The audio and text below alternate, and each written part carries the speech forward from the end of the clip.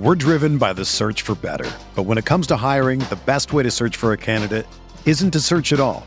Don't search, match with Indeed.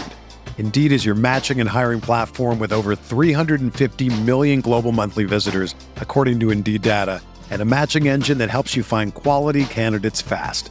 Ditch the busy work. Use Indeed for scheduling, screening, and messaging so you can connect with candidates faster. Leveraging over 140 million qualifications and preferences every day, Indeed's matching engine is constantly learning from your preferences, so the more you use Indeed, the better it gets. Join more than 3.5 million businesses worldwide that use Indeed to hire great talent fast. And listeners of this show will get a $75 sponsored job credit to get your jobs more visibility at Indeed.com/Blue Wire. Just go to Indeed.com/Blue Wire right now and support our show by saying that you heard about Indeed on this podcast. That's Indeed.com/Blue Wire. Terms and conditions apply. Need to hire? You need Indeed. Oregon fans, what is going on? How is everybody doing? It is Thursday, October 20th. Thank you so much for tuning in to another episode of the Ducks Dish podcast. Just in case you're new here, I'm your host, Max Torres, and today I am talking with my guy, Sam Connon, the publisher of All Bruins, our partner site here on the Fan Nation Network. He covers the UCLA Bruins for Fan Nation, part of the Sports Illustrated Network, and we are going to be previewing this big-time matchup between number 9 UCLA and number 10 Oregon. It's in Eugene at Autzen Stadium, 12:35 kickoff on Fox, I believe, this Saturday. College Game Day is going to be there. There's storylines galore, but we are going to be breaking down this big-time matchup. Sam, how we doing? Thanks for taking some time to be here. Yeah, excited to talk some Bruins, talk some Ducks. Looking forward to it, Max. Yeah, it's a big game, the game of the week, as we all know. But before we get into our full preview and kind of breakdown of this game, friendly reminder to throw a question in the live chat. If you guys are here watching live on YouTube, youtube.com/Oregon Football Max Torres. Oregon Football Max Torres is where you can find us. Go ahead, like the video, comment on the video, subscribe to the channel. All that good stuff is incredibly appreciated. And we got some regulars that are already here in the comments. We got Gerard saying, let's get this program started. We always like to say program, just like Dan Lanning. And then we got the Slayer here throwing a Go Ducks out there. So we're the vibes are high, Sam. We're ready to get this one rolling. And I think one of the biggest storylines that I kind of just wanted to dig my teeth into a little bit, especially that since you're here, going into this game, Chip Kelly is bringing his best UCLA team yet to Eugene. It's not so much a storyline of, Chip Kelly's return to Eugene because, he was a former coach at Oregon. He's established in Westwood. Sometimes I forget the absolute failed experiment he was with my 49ers, but all that to say, he's got this UCLA team rocking and rolling, and I mean it's the best that they've looked since he's been head coach. What do you think? Yeah, it's kind of crazy. This is the best they've looked just in terms of their record in 17 years. They're on pace for their best season in 20 plus years. So it's not just the best of Chip Kelly, but it is the best start of any, better than Jim Mora, better than Rick Neuheisel. It's kind of crazy what he's been able to do so far this season. And it's halfway through. So it's no small sample size. It's no small feat to start 6-0. And it's been really impressive to watch the way he's calling the offense, the substitution patterns, rising to the occasion in these big games that maybe the past couple of years the team hasn't been able to do. That was the thing last year where the team was decent. You look on paper, talent-wise, and you'd probably say that 2021 UCLA was better than 2022. But the veterans that did stick around and didn't go to the draft and didn't transfer are even more experienced. And the way that the schedule was built, kind of lighter early on, let them experiment, ease into things a little bit. And that kind of all led to this team building and looking better than it has ever under Kelly. And I'm glad that you mentioned the schedule there, Sam, because I'll be honest, we have our Pac-12 power rankings every week. UCLA is undefeated, but we got through, those first 3 weeks, and UCLA was undefeated with wins over Bowling Green, Alabama State, and then a 1-point win over South Alabama. And I'm sitting there thinking to myself, okay, yeah, UCLA is undefeated, but they really haven't played anybody, and they've looked a little suspect at times in some of these games. And then they must have heard me, because then after they got off to a 4-0 start, they hand Washington and Utah their first losses in conference play, respectively. And now it just looks like they're the real deal. So it's been kind of interesting to see how they've progressed week to week. And now they've gone from looking like a little bit suspect to, oh no, yeah, this is like probably one of the best teams, if not the best team in the conference right now. Yeah, that's one of the biggest difference when you look at the past couple of years too, where under Chip Kelly, the past 2-3 years, UCLA has always beaten the bad teams. It beats the teams it should. And then when it meets teams that have winning records by the end of the year, when you look at the whole picture and say that was a pretty decent team or good team or great team, they can't beat them. So that narrative was still in place a month into this season. Because like you said, Bowling Green, they just completely blow them out. Didn't look amazing, especially in the beginning of that game, but blowout win's a blowout win. Same thing against Alabama State. First time they were playing an FCS team. Blow them out pretty considerably. Again, didn't look perfect in that game, but a blowout win is a blowout win. South Alabama, as it turns out, is pretty decent. I think they're 5-1 or 6-1 right now. And UCLA barely scraped by. I think after that, when you're talking about the Pac-12 power rankings that we had, were they 6? Was UCLA 6 or 7? And they were sitting at 3-0. They and myself included, no one was really appreciating that 3-0 start. And not to say we should have. It was a kind of a lighter schedule, and they did what they should and didn't look all too impressive. But I mean, getting to beat up on those teams and kind of rest DTR in the second halves and bench Zach Charbonnet for a game and experiment with different pass rush packages against different types of offensive lines. I think all kind of fed in one thing, led to another. And overall, I think playing a lighter schedule helped them gear up for those big games. And they obviously have another one coming up this week too, which they came into coming off a bye week like Oregon. Yeah, it's interesting that they've both had bye weeks before this game. So kind of makes you think it could set up for an even better game, since both teams are hopefully going to be, at their best. No major injuries that we're really tracking on the Oregon side of things. We're still kind of waiting to see what happens with Byron Cardwell, when he's going to be able to come back.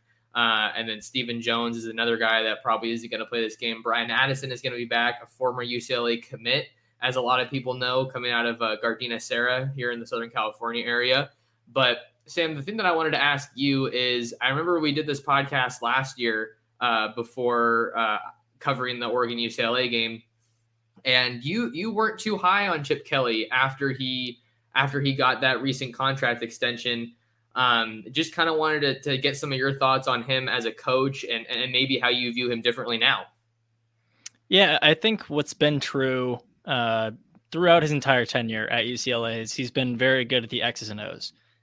He can work with the players he has and design plays and run a hurry up offense or slow it down. And he's always been able to do that. That's what he was kind of known for initially at Oregon. That's what he kind of built as his brand. And he definitely brought that to UCLA. The issues that I had a year ago are still kind of in place now. And they're kind of being hidden by a 6-0 record because of, how it's all played out, because a lot of the issues people have are the overall engagement and the team building aspects of it. The engagement side, I mean, when you win, you bring in fans, you have a better looking personality. So he's working that out, but the recruiting still isn't what it is. The over-reliance on the transfer portal is a little questionable. The scholarship distribution is interesting. It's going to be really tough to see where this team goes after this year. But at the same time, I mean, do you really want to look forward to that? Or do you want to think about, this team's 6-0, contending for the Pac-12 championship, contending to go to a Rose Bowl, college football playoff is in the cards because you're undefeated halfway through the year. I don't blame any UCLA fan for just enjoying what they have while they have it and worrying about whatever happens next when they get to it. So, I mean, not 6-0 hasn't healed anything, hasn't healed everything. 12-0 would definitely heal everything, but we're not there yet. And there are still some issues to work out in the future, even though right now on the field, things are going pretty much perfectly. Yeah. And I like the way that you put it. And I think it's a reasonable, perspective to have, because college football just in the past 6 months or a year has just changed so dramatically. So every program is kind of taking those changes a little bit differently, taking them in stride. If you think about UCLA, this is a perfect time to kind of kick it into high gear, seeing that they're headed to the Big Ten pretty soon. That's a whole nother discussion. But to talk about what you said, taking the good with the bad with the recruiting. I was in San Diego a couple weeks ago to look at Roderick Robinson, who was a running back committed to UCLA. And then after I finished talking to him, I was kind of getting the vibe, all right, this guy's probably not sticking with UCLA, looking like A&M or Georgia. And then like literally the next week he flipped to Georgia.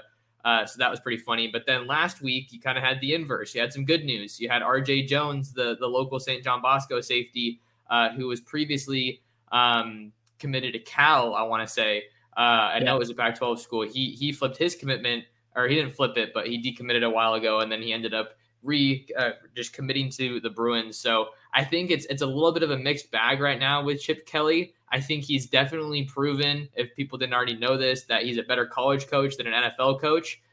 Yes, I can say that pretty safely. yeah. But so I think just it looks like there's reason to be more confident in Chip Kelly and UCLA, but I think I'm kind of getting some vibes from you that there's still so much that he could do better, and like a whole nother level that this team could get to. Yeah, and I think, I mean, I was talking about how the winning brings in engagement. It makes him look better. Fans like him more. That relationship is a lot stronger when the team wins, obviously. But then also recruiting gets better when you win, especially when you're UCLA with so many built-in natural advantages of being in Southern California with the nice weather and being around so many talented high school players. And even if those guys don't commit to you initially, maybe they go to Alabama for 2 years and come back. Maybe they're not from Southern California. Maybe they're from the West Coast or from Pacific Island, and they want to be closer to family. So all these different advantages that UCLA has and is only kind of starting to take advantage of in little pockets, that will only explode as the team wins more. Because, I mean, who wouldn't want to play for a Power 5 big brand school that's going to the Big Ten if they rattle off an 11-1 season and go to the Rose Bowl for the first time since 98, or win it for the first time since it was 85 or 86. So UCLA has always been talked about as a sleeping giant by some of the more diehard fans who recognize that the team and the program isn't really living up to its full potential. And the more they win, the more consistently they win, the more double-digit win seasons they get. If DTR gets Heisman buzz, whatever that is, that all builds. And then it leads to recruiting success, team building success. People want to transfer there. NFL players who come through, that makes it look better for recruits coming in too. And it's just all kind of this cumulative process where winning leads to a lot of good things off of the field, let alone the standings and the bowl games and all that. Winning is not only the best recruiting tool, but it helps kind of make up for any deficiencies or shortcomings that people might have. They're like, oh, is Chip Kelly really the guy? Well, he keeps winning, so he's helping himself out there. So just kind of wanted to touch base with you on where you're standing with Chip Kelly, and it sounds like you're more confident, but still not completely sold maybe, and there's some area for improvement. Yeah, I think you're talking about how the college football landscape has shifted, and you get some of that with conference realignment and NIL and transfer portal, all this stuff. But you can also just see the mindset of a lot of these schools change, like in LSU. Getting rid of Ed Ogeron, a year and a half after he won the national championship. So not to say that UCLA looks at itself as an LSU. Maybe it does once it gets to the Big Ten. But you can have one really great season and achieve all these amazing things. And obviously in Ogeron's situation, there were extenuating circumstances too. But generally, no one has that long of a leash in college football anymore. You can win a lot of games, have one bad season, and get the boot. So with Chip Kelly, I at this point, you're expecting UCLA to win 10 plus games, no matter how the rest of the season goes. And then at that point, that pretty much cleared the bar for what a lot of people were looking for this year to keep him around heading into next year. But next year, say they win 4 games. Do you want to keep him around going to the Big Ten? Do you want to have him there as a transition year? I don't know. It's hard to say that because of this 6-0 start, he's going to be the coach for the next 3-4 years. So it's a lot of still, even though he has 4 more years on this deal, the buyout drops to 0, I think mid-December 2023. So it's a lot of year to year with Chip Kelly still, even though he got that extension in January and he has the team playing really well right now. So on the field, it's going great, and we'll just have to see where it goes the rest of this year, next year, the year after that. It just come back and reevaluate every 6 months pretty much. So we'll continue to evaluate where things are at with Chip Kelly. Funny deal with both USC and UCLA. I think that myself included, a lot of people, in the Oregon community were looking at it saying, well, USC and UCLA can't even win the Pac-12. What makes them think they're going to be competitive in the Big Ten? And then coincidentally, they're both just ripping through their schedules, even though USC lost to Utah by just 1 point last week. So it's interesting timing with that for sure. Want to switch gears a little bit to our next topic on the show. But before we do that, quick reminder, you guys should throw a question in the live chat, and because we're going to try to get to some mailbag at the end of the show. Always love engaging with you guys, seeing what's on your mind. And I know some people have questions for both you and I, Sam. So get those questions in, and we will do our best to answer them. Probably going to be going until about 1 o'clock local time here on the West Coast. So with that, let's get into our next topic. Dorian Thompson-Robinson has been on an absolute tear for the UCLA Bruins so far in 2022 and is one of the main reasons that they stand at the top of the Pac-12 with a 6-0 record heading into this game on Saturday against Oregon. You think that with all the continuity that he's had in Westwood, he felt like the perfect quarterback for Chip Kelly, and there's kind of been some mixed results during their time together. But now, Sam, I think, correct me if I'm wrong, I think he's hitting career highs in a variety of stats, and he just looks like the guy really in the Pac-12 when it comes to quarterbacks. That's why we're so excited for this game. Bo Nix is playing great. DTR is playing great. I have the topic here, Dorian Thompson-Robinson's revenge tour. Just wanted to get your thoughts on DTR and kind of what he's been able to do, how important he is to this team. Yeah, I think where it starts for DTR is, it's his 5th year with the program, kind of split his freshman year as a starter with Wilton Spade. Both of them were kind of injured coming in and out of the lineup and everything, but he's been with this team a long time. And in that time, he's had a lot of really good games, electric games, crazy highlights, big numbers. You could remember the Washington State comeback where they're down 32 in the third quarter on the road against a ranked team. And he breaks all these different records. And last year against USC, puts up 62 points for UCLA, leading that offense. He played great in that. The thing with him, really through his whole UCLA career, is he'll have great games and he'll have some not so great games, which, that's kind of how it works with a lot of college quarterbacks. But with him, it's interesting because he's a guy with a really strong personality and a lot of attitude. And when he lets that show, it feels like he plays better. When he's not playing well, you can kind of tell that he is a little more reserved and retreats into himself a little bit. So when he has a lot of games in a row where he's playing great, the 3 to end last season, the 6 to start this year, it just builds and builds, and he's able to act more confidently. Because in the past, he could have a crazy awesome game and he could act all just brag and go over and talk trash like he is this year. But in past years, the next 2 games he had maybe were bad, and then he looks dumb for talking trash 2 weeks earlier. Now he has the confidence to say, I played great tonight. I'm going to talk trash. I'm going to be myself. And I know I'm not going to look dumb because I'm going to play great next week too. So I think that's something that's really powered his production and his overall impact on the offense. It's been really helpful. And you would expect that confidence to have a lasting impact on anybody, but I think it really applies for a quarterback here. We all know how it goes. If you have some turnovers, it's so easy to get down on yourself. And if you don't have a good defense, then that can just kind of compound the issue. But UCLA does have a good defense. So even if it's not a crazy scoring drive every time he touches the ball, it's not the end of the world because the UCLA defense can help him out, obviously help keep some games close. keep them in games. But he's so fun to watch, man. I think one thing for sure that we know is if you give him a clean pocket, he's going to make you pay.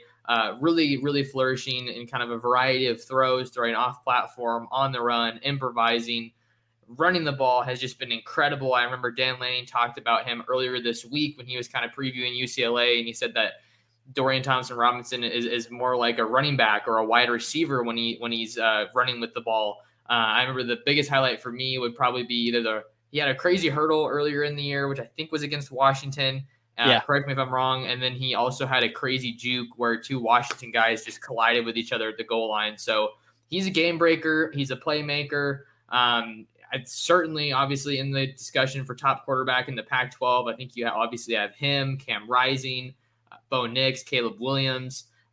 No surprise that the best teams in the conference are all getting phenomenal seasons out of their quarterbacks. But for Oregon, I think that they do have some familiarity, obviously, facing Dorian Thompson-Robinson. Kayvon Thibodeau made sure that it was a pretty long day for DTR last year. I remember I posted a picture that my photographer sent me of Kayvon standing over DTR. DTR was just like sprawled out on the ground because he just got leveled. And I remember I posted, I said, what is Dorian Thompson-Robinson thinking here? Wrong answers only. And then his mom got upset with these comments and was like, oh, now he's going to have to read all these comments. So I ended up taking it down. But I think that was just kind of a side tangent. I mean, DTR is that guy. Oregon doesn't have KT this year, but I think they do still have a really solid front seven that is going to need to keep him in the pocket and kind of try to keep him contained as best as he can. Yeah, I think the thing that's really maybe underrated about him, because a lot of his highlights are coming from plays when he's being a dual threat, is how, like you said, you give him a clean pocket and he can tear you apart. So it's more than just containing, it's applying pressure because he gets the ball out quick. And Chip Kelly has designed this playbook with any number of routes that he can look towards and find guys in open space and find them quickly. And even when he does have to sit in the pocket a little longer and pressure does get to him, one of his biggest areas of improvement over the last 4 years has been how he gets rid of the ball. He used to panic, throw into traffic. Now it's, I'm going to wait until the last possible second and then boom, throw it out of bounds or roll out some out of the pocket and then chuck it away. All good, no problem. Don't have to worry about that. So you get less sacks, less interceptions, less fumbles. And that's something that's obviously really helped the UCLA offense. It's fewer negative plays and fewer turnovers. You get more possessions. You're not giving the other team good field position. And a lot of that goes to DTR's decision-making, which has been really impressive. Because I think the last 2 years, in 2020 and 2021, he was second team all Pac-12 by the end of the year, which makes him a top 3 QB in the conference. So it's not like this jump has been out of nowhere. He's just gone from being a top 3 quarterback to maybe number 1. I mean, Caleb Williams comes into, Penix and Bo Nix playing really well.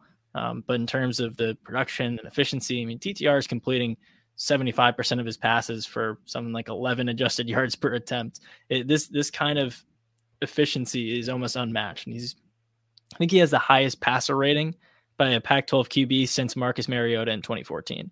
So that's the count stats, that's the efficiency, it's completion percentage and number of attempts and yards and touchdowns, interceptions, all that boiled into one. He's having a better season than any Pac-12 QB since Marcus Mariota. We'll see if he can finish that out in the next 6 games, but it is kind of crazy when you look at the historical context of how well he's playing right now. Yeah, he's also just been taking care of the ball really well. I think I was looking at some of the stats for him so far this year, and only 2 interceptions thrown, which is obviously going to help keep your offense out there on the field and keep putting up points. So the DTR success story, like you said, is one that isn't all too surprising, but it's absolutely integral to how well they've been able to play this year. And I know that Chip Kelly's loving it, and Bruin fans have to be loving it as well. Let's see here. That's actually a good question that could kind of go into one of the topics I wanted to talk about. So we know that DTR is kind of the story with this offense, but Gerard has a question here about 2 of the other big playmakers. Gerard says, for Sam, who do you think will have a bigger impact on Saturday, Zach Charbonnet or Jake Bobo, the Duke wide receiver transfer? Let's get some of your thoughts here.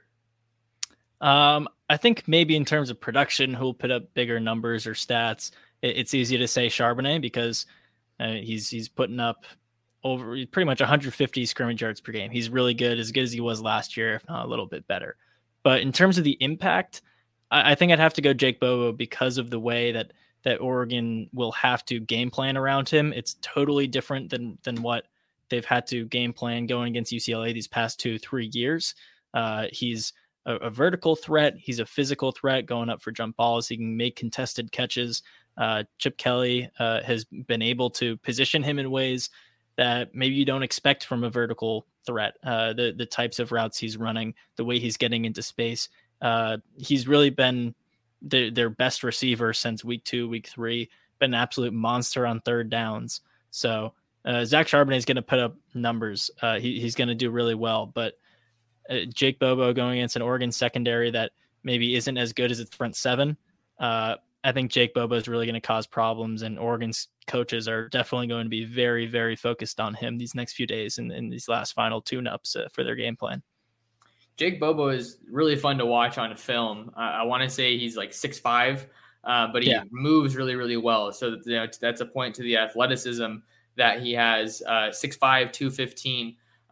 So figures that Christian Gonzalez is probably going to be the main guy that Oregon deploys to slow him down. He's having an all Pac-12 caliber type of a season, getting first round draft projections I've seen in a couple instances. So he's been a huge success story for the Oregon defense since coming over from Colorado. But I think that I would agree, just because Oregon's pass defense is statistically the worst in the Pac-12, I believe right now. I know that Oregon did a really good job of limiting Charbonnet last year.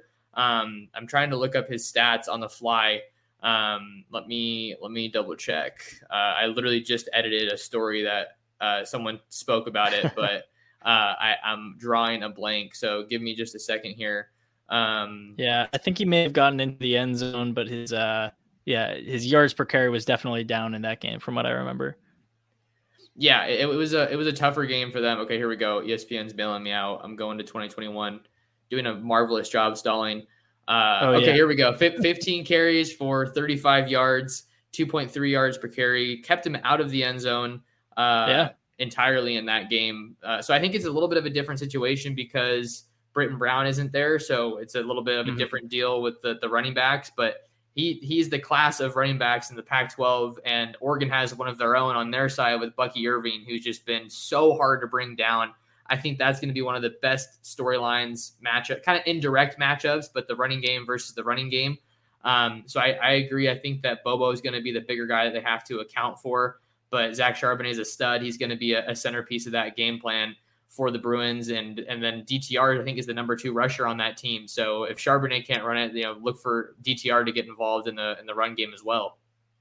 Yeah, absolutely. I think, like you were talking about, not having Britton Brown has put a lot more of the load on Zach Charbonnet, because the backup now in a kind of 1A, 1B situation is what running backs coach Deshaun Foster kind of wanted coming into the year. Keegan Jones hasn't really been that 1B guy. They've almost had more success late in games with guys like TJ Harden and Christian Grubb, these younger guys who are maybe coming off injuries or hadn't played much in the past. They've looked good. I don't know if they'll get any run, but Keegan Jones hasn't been super efficient this year. So I think it's going to be a lot of Zach Charbonnet coming out of the backfield. All right. Well, we know to keep an eye on that. We're going to go ahead and take a quick break here on the Ducks Dish podcast for those of you listening to us on the audio platforms, but don't go anywhere. We got more Oregon versus UCLA preview for you after this. We're driven by the search for better, but when it comes to hiring, the best way to search for a candidate isn't to search at all. Don't search, match with Indeed. Indeed is your matching and hiring platform with over 350 million global monthly visitors, according to Indeed data, and a matching engine that helps you find quality candidates fast. Ditch the busy work. Use Indeed for scheduling, screening, and messaging so you can connect with candidates faster. Leveraging over 140 million qualifications and preferences every day, Indeed's matching engine is constantly learning from your preferences, so the more you use Indeed, the better it gets. Join more than 3.5 million businesses worldwide that use Indeed to hire great talent fast. And listeners of this show will get a $75 sponsored job credit to get your jobs more visibility at Indeed.com/Blue Wire. Just go to Indeed.com/Blue Wire right now and support our show by saying that you heard about Indeed on this podcast. That's Indeed.com/Blue Wire. Terms and conditions apply. Need to hire? You need Indeed. Whether you're a world-class athlete or a podcaster like me, we all understand the importance of mental and physical well-being and proper recovery for top-notch performance.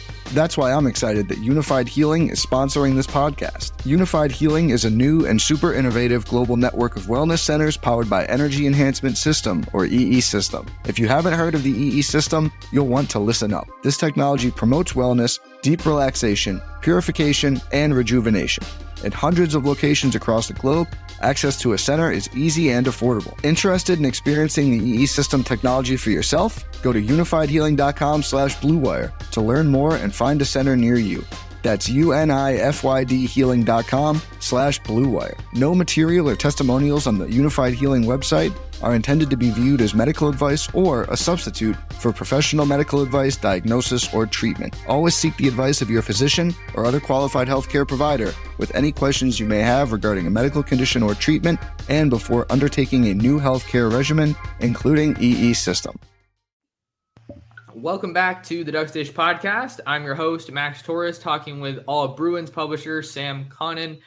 And we are going to be continuing our preview of this Oregon versus UCLA game this week, College Game Day's destination. We just found out that Sabrina Ionescu is going to be the guest picker for Oregon, Oregon basketball legend. I think we've already seen pictures of game day setting up. We've already seen a couple of tents on the Twitter sphere of people camping out for this game. So the atmosphere is kind of already living up to it. But wanted to switch gears a little bit with you, Sam. Let's talk about the story with UCLA's defense. I know for them, they have the number 2 rushing defense in the Pac-12, just a yard behind Oregon in terms of rushing yards per game allowed. I think it's 98 and 99. So that's definitely going to be something to watch. Both these teams love to run the ball, and they run the ball really well. So that's going to be some clashing there. I know that UCLA has Jalen Davies, a transfer DB from Oregon, who made a play in their last game against Utah. But just kind of wanted to dig into that question, the topic of the UCLA defense, because I feel like maybe it's flown under the radar a little bit because their offense has just been so explosive and so fun to watch. Yeah, I think they've definitely taken a major step forward this year. It's not to the point that maybe the statistics suggest. I wouldn't say this is some kind of world beater defense that's the best in the Pac-12. But when you do look at the basic stats, you say, well, UCLA yards per game wise, best in the Pac-12, yards per play, points per drive, all the best or one of the best in the Pac-12. So you can't really totally overlook that, even if the eye test says they're not a top 10 defense in the country, because they don't need to be. When your offense is this good, you just have to have an above average, decent, pretty good defense. And that's what UCLA's had so far. It's taken them to a 6-0 record, because for these past couple of years, it's always been, and this offense is really good, but the defense has really let them down. What would this team look like if they had a mediocre defense? And now we get to see that. And this defense is better than mediocre, but it's proving the point that a lot of people were trying to make these past couple of years, just saying, just that defense. You just have to fix that defense, and then you're golden. And it turns out they are so far. So there's a lot of new faces on the coaching staff and on the field, and schematic changes, these playmakers who are out here converting on these schematic changes. And it's really kind of worked perfectly for UCLA so far, even if the eye test doesn't show that they're the best ever or anything. Yeah, so maybe the defense isn't fixed, but it's gone from the point where, okay, the offense is running the show and, we need the offense to just score more points and we'll be okay. But no, you can rely on this UCLA defense to step up and make some big plays, to maybe limit some of the star players that they're going against on a weekly basis. Utah is not an easy team to beat, and I think they did a good job. There were still a lot of explosive plays in that game, but they're a team that's really known, I think, to kind of be the standard for the trenches in the conference. And UCLA was able to knock them off, force some turnovers, That's always going to help you. So even if it's not, a finished product, we're seeing some guys come in and help out. Maybe we could talk about a few of them. Darius Muasau, is that how you say his name? Yeah, Muasau. Okay, Darius Muasau. And then another guy that I've been hearing about is Laiatu Latu, the linebacker who was formerly at Washington. Maybe we can get a little bit about those guys and some of the guys that have kind of caught your eye this year. Yeah, I think those two have been massive additions. I think Latu especially. He made the AP's midseason All-American team. He's getting a lot of credit, and rightfully so, for helping turn this defense around. You have him and Gabriel and Grayson Murphy, the twins who transferred in from North Texas. Between those three guys, those edge rushers, that's 10 sacks, something like 14, 15 tackles for loss halfway through the season, just between those three guys. So they've really made a big difference. I think in years past, what UCLA had to do to create pressure was bring an extra man, bring a blitzer, 5-man rush, whatever it was, whether it was their striker in a 4-2-5 or a linebacker coming in. And you had pretty good contributors in those roles in the past. Like Mitchell Agude was their main edge guy last year and the year before. And you had some talent in the middle with Osa Digizua, Tito Aponia, but no real disruptors and playmakers in the front seven. Now you have the Murphy twins. You have Latu. You're freeing up guys like a David Magna, who was a walk-on coming into the season, got a scholarship in August, and now he's out there playing some quality snaps. And because of the attention that those guys on the edge are bringing, getting double teamed, getting held, getting just overall disrupting, then those maybe lower key guys who you were kind of worried about filling in for former NFL players in the middle, they're able to contribute as well. So the front seven, you add in Muasau at kind of that key linebacker spot, the will spot over the middle. John Vaughn, who also plays baseball, has been looking really good. He's kind of banged up, not totally sure if he's going to be able to play Saturday, but if he does, he's someone who's athletic and dynamic and has been able to contribute pretty well so far this year. Kay Medrano just came back from injury. Those main guys in the front seven are the biggest reason this defense has changed. It's kind of crazy because there was a lot of talk about how the secondary was the issue, and the secondary is playing well. Someone like Mo Osing, Devin Kirkwood, Jalen Davies, like you were talking about coming from Oregon, these guys are playing well. But in terms of the personnel, the front seven has improved drastically, and that's just helped the secondary take that next step and be able to shut things down a little bit more, limit the plays over the top, not bring a man from coverage into blitz, because that's the only way to create pressure. Now, this front seven can create pressure on its own, and that helps the defensive backs really handle their own a little bit easier than they did before. And maybe we're seeing a little bit of crossover in some of these storylines between the two teams, because I think Oregon's secondary has kind of been the biggest question mark for their defense. And then also just with that, how would this front seven adapt to losing Kayvon Thibodeaux? And we've kind of gotten a little bit more of an answer so far this season through 6 games. We've seen DJ Johnson and Brandon Dorlus emerge as the top havoc creators, the top pass rushers for Oregon. But there's still some room to grow. And then they've brought in some really good pieces from the portal. Jordan Riley, Casey Rogers, Keon Ware-Hudson's back healthy, and he's contributing as well. So Oregon's front seven has been improving as well, and we're kind of still waiting to see how Justin Flo and Noah Sewell can really thrive together, because Justin Flo has been kind of banged up on and off throughout the season. So kind of interesting to hear what you're saying about UCLA being a little bit of a work in progress on the back end, and then similar deal with Oregon, which made it so surprising, I think, to see Jalen Davies leave when he did, because they lost Mykel Wright, they lost DJ James.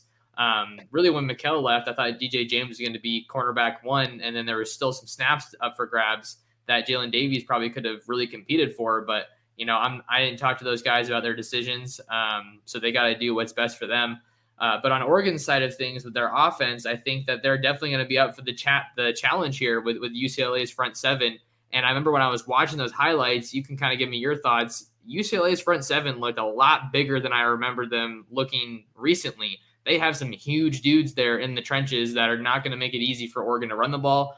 But at the same time, for as good as UCLA is at stopping the run, Oregon is also good at running the ball. That's their bread and butter. That's what they're going to use to get things going. So it's going to be tough for UCLA to get after Bo Nix, but in the same way that it's going to help Oregon to get some hits on DTR, make his life a little difficult. I'm sure that's what UCLA's defense is going to be trying to do with Bo Nix, and they're going to have to get through probably the top offensive line in the Pac-12 to do it. Yeah, I think when you talk about football, looking past the narratives and everything, nothing really exists in a vacuum. So we can talk about how well the defense is playing, but a lot of that goes back to how a specific position group is playing, or how the offense is playing, or what the score is, and the time and the pace where it's being played, all these different factors. I think the way that the offense is running things is really helping the defense succeed for UCLA. And because you look at Utah 2 weeks ago, Tavion Thomas was getting everything he wanted in that first half. And he was just tearing up UCLA's front seven. No crazy, big, massive plays, but he was getting multiple first down runs. He was going for 12 yards, 15 yards, 18 yards, 10 yards, whatever it was. And then in the second half, UCLA scored a touchdown. Oregon's down 2 scores, and they can't really run it as much. I think Tavion Thomas only had like 6 rushing yards in the second half after going for 80 plus in the first. So the way that UCLA is able to come back when they're down or hold on to a lead and continue to grow and expand on that lead is kind of stopping teams that want to run from running. And I think that's going to do wonders against Oregon if they're able to do it. If DTR and Charbonnet and Chip Kelly are able to succeed on offense, then maybe the defense doesn't have to be great against the run. They just have to make sure Oregon doesn't run the ball, which is a different way of stopping the run if you think about it. Yeah, well, let's stay there for a second, because I think that's one of the key differences between this year's team and last year's team for Oregon. If you made Oregon one-dimensional last year, I mean, or like that was basically what happened in most of Oregon's losses when they went against Utah. Utah took away the run, and they basically sat back and said, "Okay, hey, we're going to make you beat us with Anthony Brown. Anthony Brown, we want you to pass the ball," and they couldn't do it. But now it's a different situation because Oregon's offense is much more balanced, much more effective. It feels like Kenny Dillingham's offense is just what the doctor ordered for Bo Nix. And if they do try to take away the run, or they do take away the run to some extent, I think that as an Oregon fan or in the Oregon circle, you've got to be feeling more confident in their ability to move the ball through the air if needed. And that's due in large part to some of these receivers that have come on, like Troy Franklin, Chris Hudson, Chase Cota has had his contributions after coming over from UCLA, seeing more of that crossover again. So I fully expect Oregon to be able to run the ball. Just with what we've seen this year, they were able to run the ball a little bit against Georgia. So, I mean, can't get much of a tougher test than that. But I think that it's going to be really fun to see how Oregon's offense attacks UCLA's defense and vice versa. So just kind of wanted to get some of your final thoughts on the defense for UCLA, or just the UCLA defensive matchup against the Oregon offense. Yeah, I think for UCLA, if you're going to try to replicate any performance to use again against Oregon, I think you want to look back at that Utah game from 2 weeks ago, where Cam Rising threw for 290 yards and completed 72% of his passes. But Utah's offense only had, I think it was 25 points before DTR threw a pick 6 with 20 seconds left. So it's not like the defense gave that up or anything. So this is a real bend, don't break defense for UCLA. And I feel like normally when you say that, it's kind of a dirty phrase, a negative connotation to bend, don't break. It's kind of a little outdated. People don't typically like that. But this team is letting teams onto their side of the field and getting stops on fourth down and forcing fumbles and getting interceptions and limiting the big plays. This UCLA defense is not letting up 50-yard completions over the top. They're not getting beat for 70-yard touchdowns. So if you just look at how much time Utah had to chew up in that game 2 weeks ago, you want Oregon to do the same. You don't want Oregon to have 2-play 75-yard drives. You want them to, you're UCLA, you want to score early, keep scoring just little by little. You don't have to break the game open or anything, but you just have to stay up a little bit and make Oregon eat up as much time as you can. Because it seems kind of backwards. Normally you want to be the one controlling the clock, but if you're a defense that's, I mean, you can get, you can give up first downs, you can't give up points. And that's what UCLA has done against Washington. That's what they've done against Utah. And for their sake, they're hoping they can do the same thing against Oregon. The bend don't break defense is a tricky thing because it's good in some ways, but it also comes back to bite you. And I think that's kind of what Oregon was like last year. They were forcing a bunch of takeaways. That's where the not breaking happened, and they were bending because they would let people get deep into the red zone. But then they would come up with those big takeaways when they were battling injuries, and the takeaways kind of stopped, which I think is part of the reason that I think a lot of people would say that Oregon's defense last year was probably better than this year so far, from a personnel standpoint. But to talk about third downs, UCLA has pretty much, excelled on third downs. Opponents are 41.3% conversion rate on third down, whereas Oregon's more around 50%. So Oregon's going to have to excel on third down on both sides of the ball in this one. I think that could be an underrated storyline that we track. Kind of have one more topic I want to get into, Sam, and then we'll answer some mailbag questions if that sounds cool with you. A little bit of an obvious storyline, but it's worth mentioning.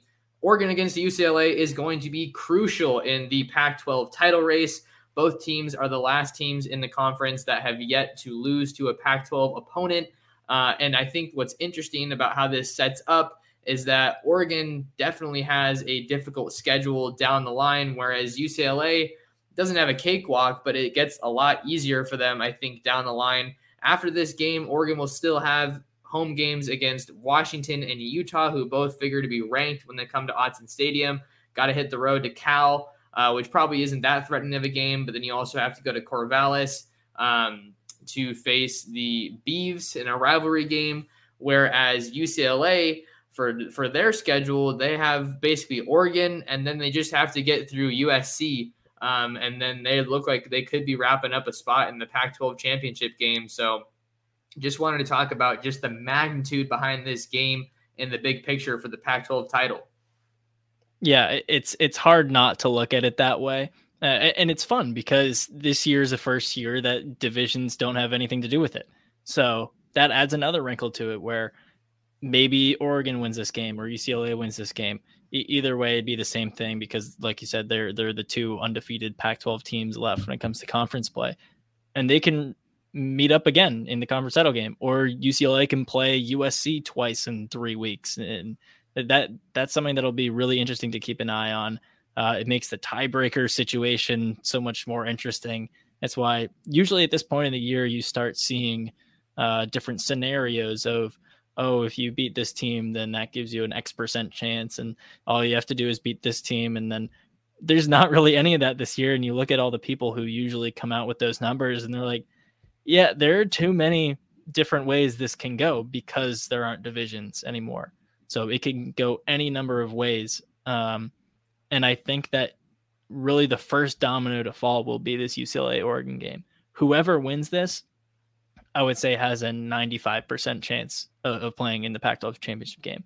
And whoever loses it maybe still has a 60% chance or 50%. You're not out of it necessarily. Exactly. So it's big for the winner. And for UCLA probably has more to lose just because they're undefeated overall and technically are still in the race for a college football playoff spot if they can run the table and go 12-0 and win the Pac-12 championship game. Or Oregon's is more about making the Pac-12 championship game and then going to a Rose Bowl again after that, since who knows how many SEC teams have one loss or no losses. So if you're a Pac-12 team to make the college football playoff, let's say you have to be undefeated. So that's what UCLA has at stake. But for UCLA and Oregon, the Pac-12 championship game is right there. The winner, I can confidently say, will go to the Pac-12 championship game, and maybe the loser will meet them there in a rematch too. We've talked about how this is still kind of a prove it year, prove it time for Chip Kelly. And then conversely for Oregon and Dan Lanning, I've talked about this a million times, so I don't want to bore people with repeating myself, but this just makes the hire of Dan Lanning and when he comes to the Pac-12, what's happening in the Pac-12, Oregon's championship window, so interesting because even though he's a first-year head coach, I think for most Oregon fans, the Pac-12 title game, at least appearing, is the standard, like the bare minimum expectation. So that'll be interesting to track. And this is a big hurdle that Oregon has to get over. Oregon plays its best football at home. And I just thought about another point I wanted to ask you, Sam. You've been covering this team for a while. As good as UCLA is, they haven't really played a tough, true road game. Just going to Boulder isn't exactly, the Devil's Lair. I don't know where I was going with that, or like the hardest road matchup. So where is your confidence at with how this UCLA team is going to handle going to Autzen and, really for all intents and purposes, its first true road test this year? Yeah, it's really interesting to look at that way, because if you go back to last year, their last 3 games were all in LA. They go to USC when USC, they had an interim and everything. No, not a lot of fans showing up, is in their home city. That wasn't much of a road game. And then before that, they played at Utah, which is always a tough environment, but they didn't have DTR. They didn't have Alec Anderson, their starting right tackle. So they lost big, but it's also like, well, you didn't get any read on how DTR does on the road or how the offensive line does on the road. So its biggest games last year were pretty much all at home, or if they were at tough road environments, there was some kind of missing piece. So you don't really have a big sample size to work with when you're trying to gauge how UCLA will do on the road.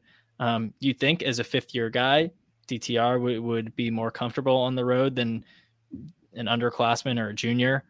That's just kind of what the assumption is, but you don't really know. Chip Kelly's game plan, I mean, he knows Autzen better than anyone, and the environment there, and the fan noise, and how things are timed out, and what the sound is like and how it bounces off. So that can't hurt for sure, but how well is he going to be able to translate that to his players? I mean, someone like Jalen Davies has played there last year, so he knows, and there's definitely an awareness and a familiarity, but not to the extent where it's like, oh, I'm sure that they can totally succeed in a rainy, loud environment. There are a lot of question marks, and that's something that probably the biggest thing UCLA will have to overcome, because they've played good teams. They've played Utah and Washington, and Oregon is probably a hair better than those teams, but maybe some way on the same tier, you can say. What they haven't done is played those teams on the road at a stadium as loud as Autzen in the environment that they're going to be playing in on Saturday. So a lot of question marks, and I would say it starts there. Gotta see how UCLA shows up on the road, what aspects travel, as I like to kind of say, because Oregon, they've been a good team, for the past 2-3 years, but before Lanning came in, I would say, and maybe we're still trying to figure it out a little bit, they were a totally different team on the road. It's like, what is this? Like, after seeing them dominate in Autzen, they just can't show up, getting dominated in Vegas, getting dominated in Salt Lake City, almost letting UCLA back in that game when they were on the road last year for this very matchup. So there's a lot at stake that we're still waiting to find out, that we're still trying to learn about this UCLA team, as you said there.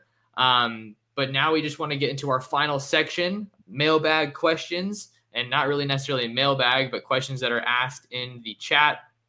So we're going to try to get to these ones that we can. This is from Brian for Sam. Is there any scenario in which UCLA would turn down the Big Ten deal and stay in the Pac-12? I would say no. I know there have been a lot of people who have thrown out things about different revenue sharing splits and uneven splits. I know there's been talk about what do Oregon or Washington want out of a deal that could possibly look like that. I just don't think that's feasible or realistic. And if that's not on the table, then even if it was, honestly, I think UCLA would maybe have too much pride to take a step back after announcing all of this. Financially speaking, it makes too much sense to go to the Big Ten, and to back out of that now, I don't really see a reason why that would happen. Yeah, it's there's all these last ditch efforts, scenarios that get thrown around to try to keep the Pac-12 together.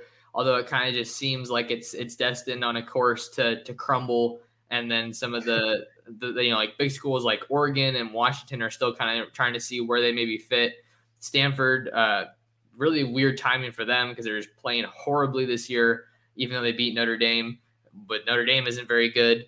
But they're like still a pretty storied program, and they have the most national championships combined, I think, of any school in the country. So a lot of details that still got to get figured out. It sounds like the Big Ten's kind of in a holding pattern for now on expansion. Still got to wait to see what happens with Notre Dame, since they're kind of the priority there. But I'm more or less on the same boat with you there, Sam, about UCLA and the Big Ten. Sounds like it's a bad rep. And I will say, I know the UC system and Cal Berkeley and the Pac-12 are trying to make a push to keep UCLA. I don't think those really have any grounds, and they're probably not going to go anywhere from what I can gather. Okay. Yeah, no, appreciate you adding that in there. Mikey G asks, is it safe to say that UCLA making the Rose Bowl would not have home field advantage, given what we were talking about kind of drumming up some excitement, and how it's a little weird that for as good as UCLA has been playing, they don't really seem to fill out the Rose Bowl on a consistent basis? Yeah, I don't think it would be a home game for them. Ironically, I think it would be similar to any other Pac-12 team. You had Oregon go and Utah go, and they obviously get good crowds, and UCLA would obviously get a great one. But whether it's Ohio State or Michigan or Penn State, those fan bases are looking for any excuse to travel out west. They love going to the Rose Bowl. So honestly, I don't think UCLA should take it as too much of an offense that they aren't dominating the crowd at the Rose Bowl, because it's not like it's literally a home game. It's kind of built for it to be an attraction for visiting fans, and that's what it would be. There'd be a lot of alumni in the LA area from whatever Big Ten school that is, a lot of people traveling out, and UCLA would get its best crowd of the year, probably, even though there would be some competition for those tickets this time. I think that it would be a 50-50 split or something, which looks bad on paper considering campus is 25 miles away as opposed to 3,000 for Penn State. But all in all, I think UCLA fans would be able to live with that as long as they make it to the Rose Bowl. Yeah, getting to the Rose Bowl, winning is a different discussion, but getting to the Rose Bowl would be a huge step forward for UCLA, seeing that is their home stadium, and they're doing everything they can to make that a reality so far this year at 6-0. But Rose Bowl has not proven to be too much of a home field advantage for them, at least recently. Next question comes from Brooks, who says, Max, did you ever find out why Brandon Baker posted that IG story saying he is committed to Oregon? Yeah, I tried doing some digging, but I haven't been able to find out if that's legit or not. I'm sharing my screen for those of you guys that are watching on YouTube. It's a picture of his story where he's wearing an Oregon hoodie and says, I'm committed to Oregon. So not official yet. I mean, you got to figure this is a commitment. It's the most casual commitment announcement we've seen, seeing that there haven't been any other posts on Instagram or Twitter. So we still got to kind of wait to see what happens there. But they just added a commitment from Lipe Mwala, who's a 2023 O-lineman out of Mater Dei. Figure you want to keep ramping up that pipeline on the recruiting trail. So that I just wanted to tackle that one real quick. Not really much of a UCLA angle there, Sam. So we'll just keep rolling. Hey, he has an offer from UCLA, so it is related. Okay, fair enough. I know that those offers have been a little hard to come by at times for some prospects. Figure those guys in your own backyard should be no-brainers, especially at Mater Dei. But that's just my 2 cents. Next question or comment comes from Tyler. I think keeping containment and being disciplined on it is the key to keeping DTR from having a huge game. We talked about how that's definitely important, but not necessarily the whole equation, huh, Sam? Yeah, it's kind of a pick your poison when it comes to DTR, because if you go all out in the contain and don't really dive fully into the pass rush, then he has time to sit in the pocket. And because of Chip Kelly's ability to design plays, that can kind of open things up for him in passing lanes, and that he'd be able to tear defense apart that way. But if you go all out in the pass rush, then he can slip through and make big plays, run the read option really well. RPO he's been able to succeed at. So it's tough to find a singular way to stop DTR. It's not like someone like Khalil Tate, who was, you stop him from running and you're fine. Or Anthony Brown last year, you stop him from running and you're fine.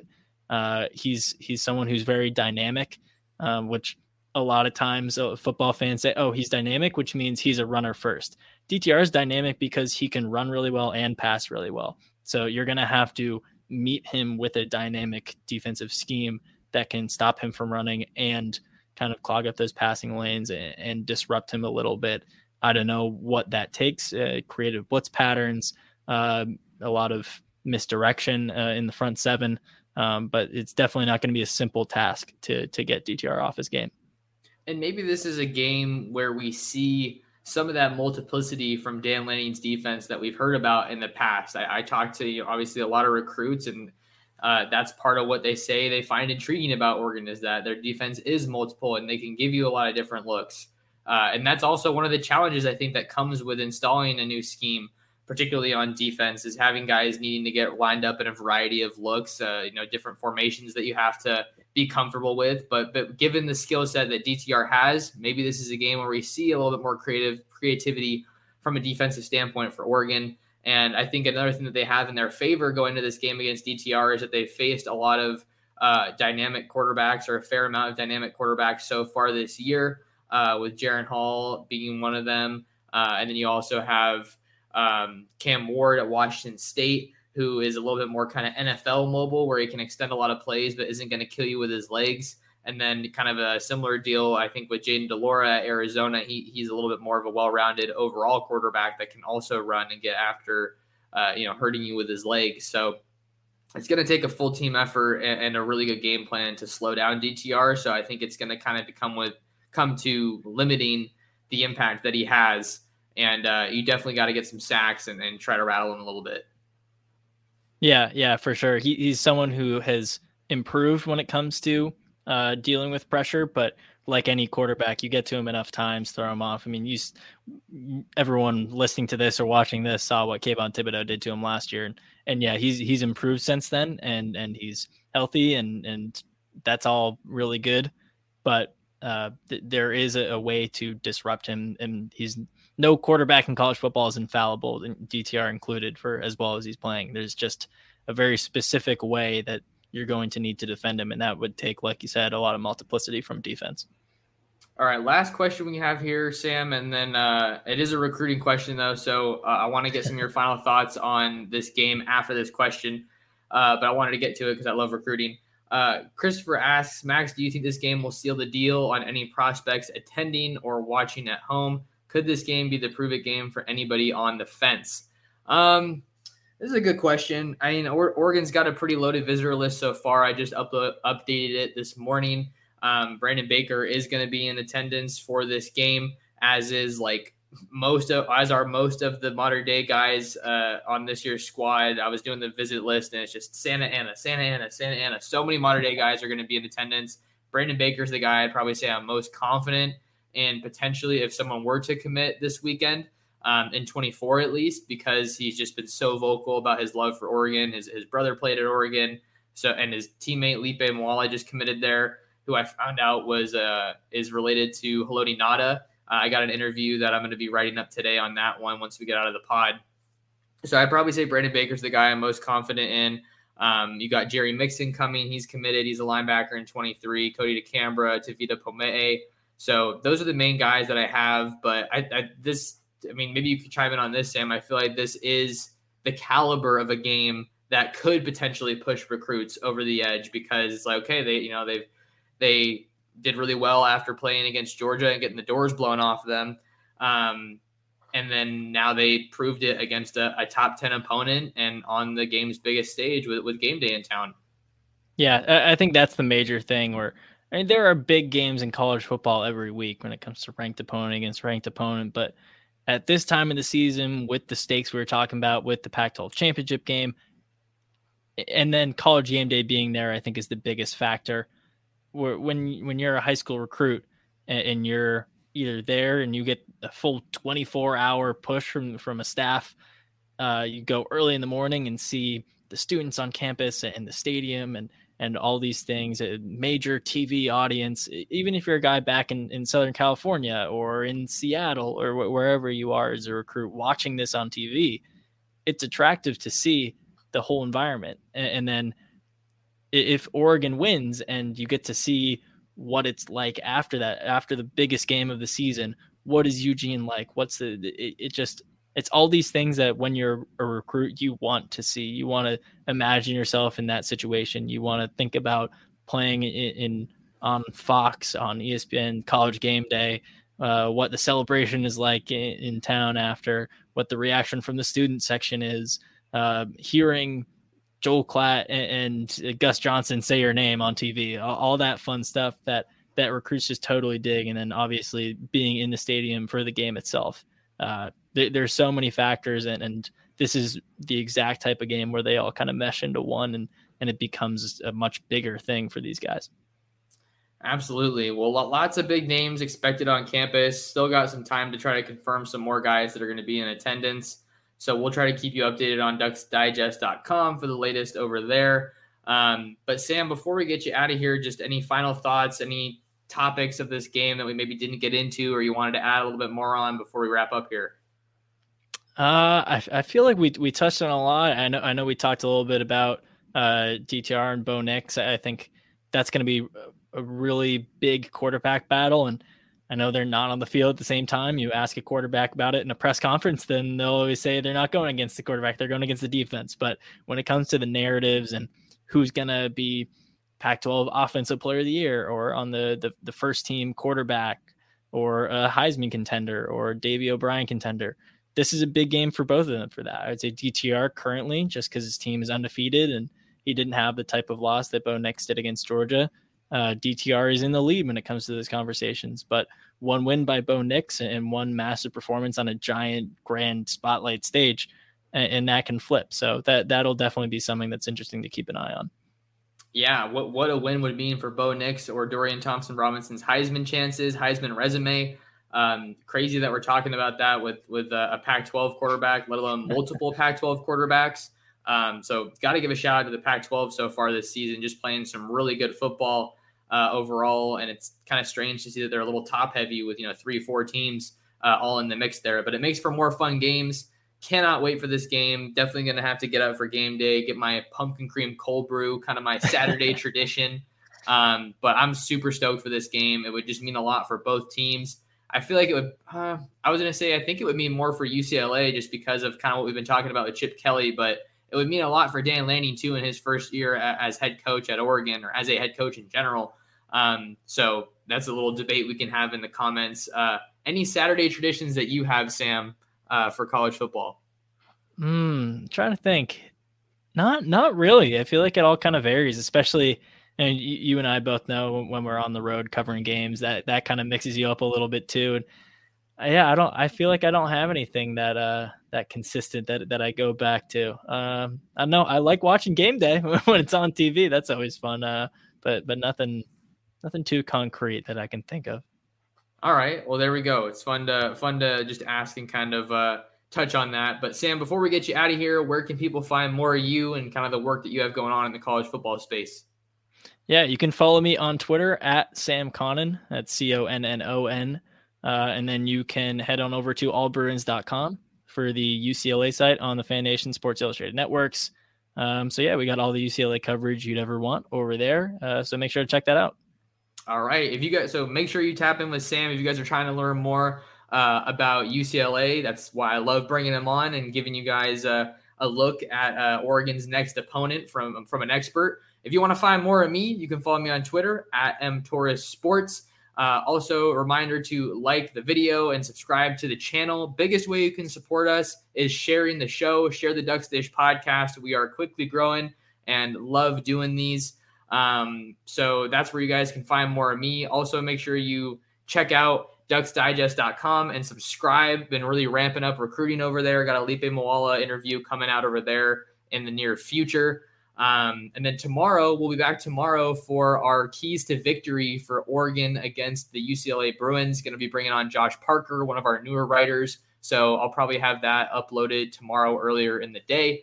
But until next time, thank you guys so much. Thanks for tuning in. Thanks to Sam for making some time. And we'll see you on the next episode of the Ducks Dish podcast.